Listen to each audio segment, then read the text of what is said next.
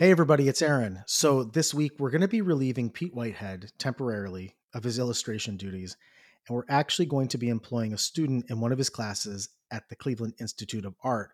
I mentioned last week that dozens of students from this class submitted illustrations for this story you're about to listen to today, and they were all fantastic. But the one we picked was from an artist named Sarah Drago. Congratulations, Sarah. We're featuring your illustration. And we're also going to contract with Sarah and pay her for this piece of art, which I think is really important.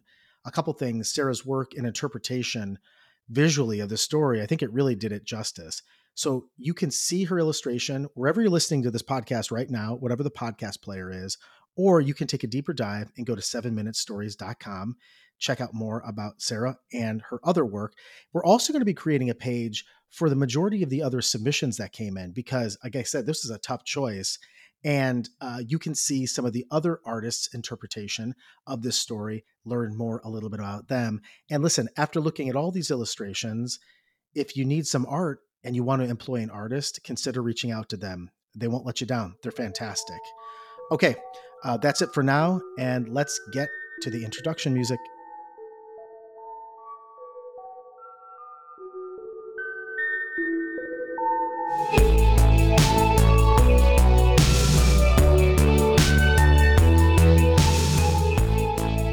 You're listening to 7-Minute Stories with Aaron Califato.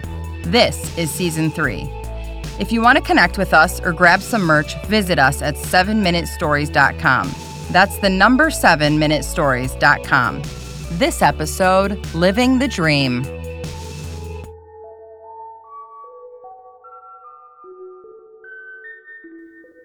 I can hear the wind chimes outside my recording studio. You may not be able to hear them, but I hear them.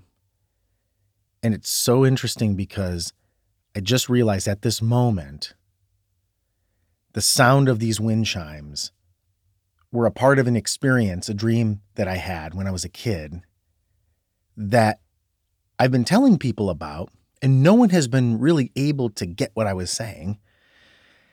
But maybe over the course of this short story, you may at least relate to it. So hang with me here, because this is a bit of a trip.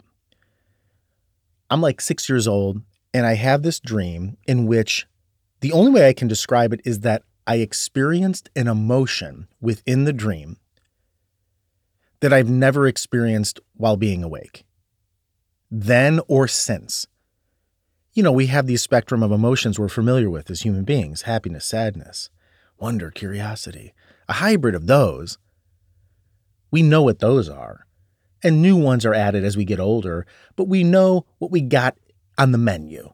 That's what it is to be a human being. Not this dream. This dream, the emotion I had was something totally different. I walk out on my back porch. This is the dream. And I walk out and I'm looking back at the woods.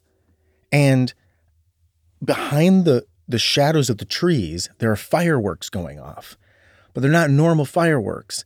In fact, what it looked like was it was watercolors being splashed against the sky.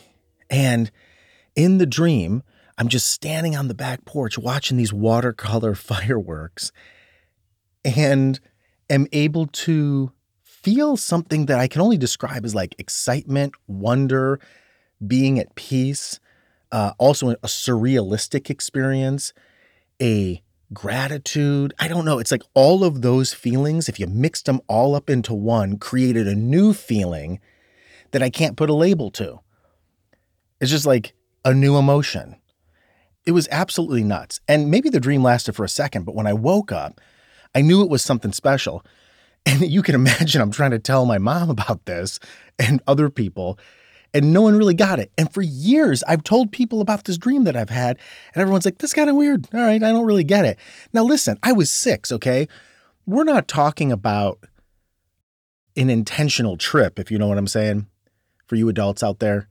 We're not talking about, I'm a kid, and I've heard people have these type of experiences when they've expanded their mind. LSD, acid, these type of things. This is not that. This isn't something that's chemically induced. This was an organic experience as a kid that I had. It's crazy. And the only parallel that I have to this dream, happened about a year later, but this time I was awake. And I was hoping that I could go on this little bike adventure with my neighbors. We were going to take our bikes out and really go as far out as we could from the neighborhood. And my mom, I begged her and begged her and begged her. And I said, please let me go on this bike ride with my friends. And she finally was like, okay, I'll let you do it, but you got to be home by sunset. And man, I felt like I was in charge of the world because I knew sunset was the curfew, but I could go as far out as I could go. And I would go out into places I'd never gone before. And I'm pedaling my bike on this summer night. I'm breathing the air. It's dusk. The sunset is absolutely beautiful and it's changing every single minute, it feels like. And we're just riding our bikes out into the unknown. Wind going through my hair. Felt so alive. I've never felt so alive in my life on this bike ride. You know? Gripping the handles of the bike. The sound of all the birds and crickets and the fireflies are out. And we end up several blocks from my house out in this open field. And it's like a painting. And these suburban kids are just standing next to their bikes in this open field. And there's fireflies everywhere. And we're all just enamored with this sunset. And we're just staring at it. And as I'm staring at it, I started getting this feeling again. It was like I could feel things outside of the spectrum of what I'm used to feeling. It was like my awareness grew in this moment for just a second.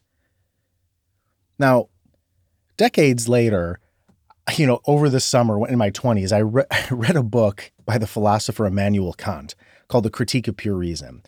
I'm not going to go into a dissertation about this, but in this book, it talks about our limitation of experience. Like, as human beings, we have what we have to measure the world around us. And it's not that that's not real. But what if? What if it's just a piece of the puzzle? What if we can only see and measure and experience and feel what we can feel because of how we're designed?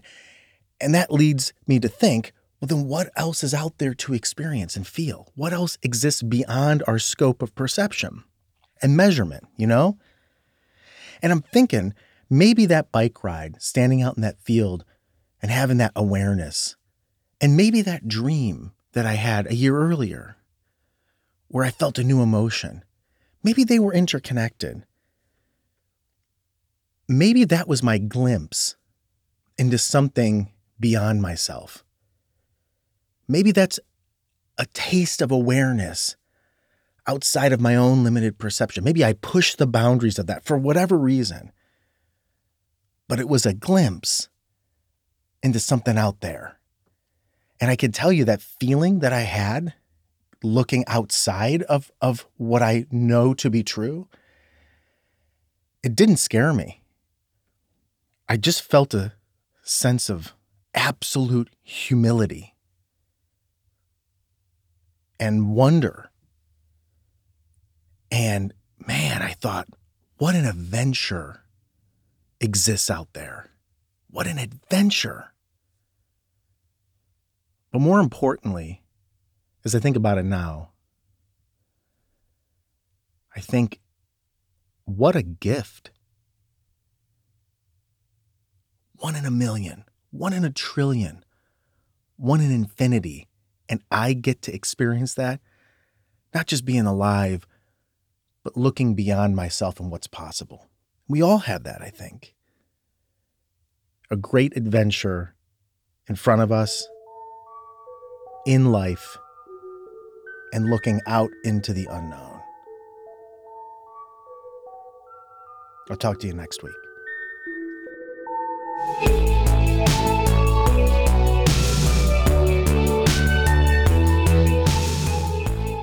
Seven Minute Stories is created and performed by Aaron Calafato. Our senior audio engineer is Ken Wendt.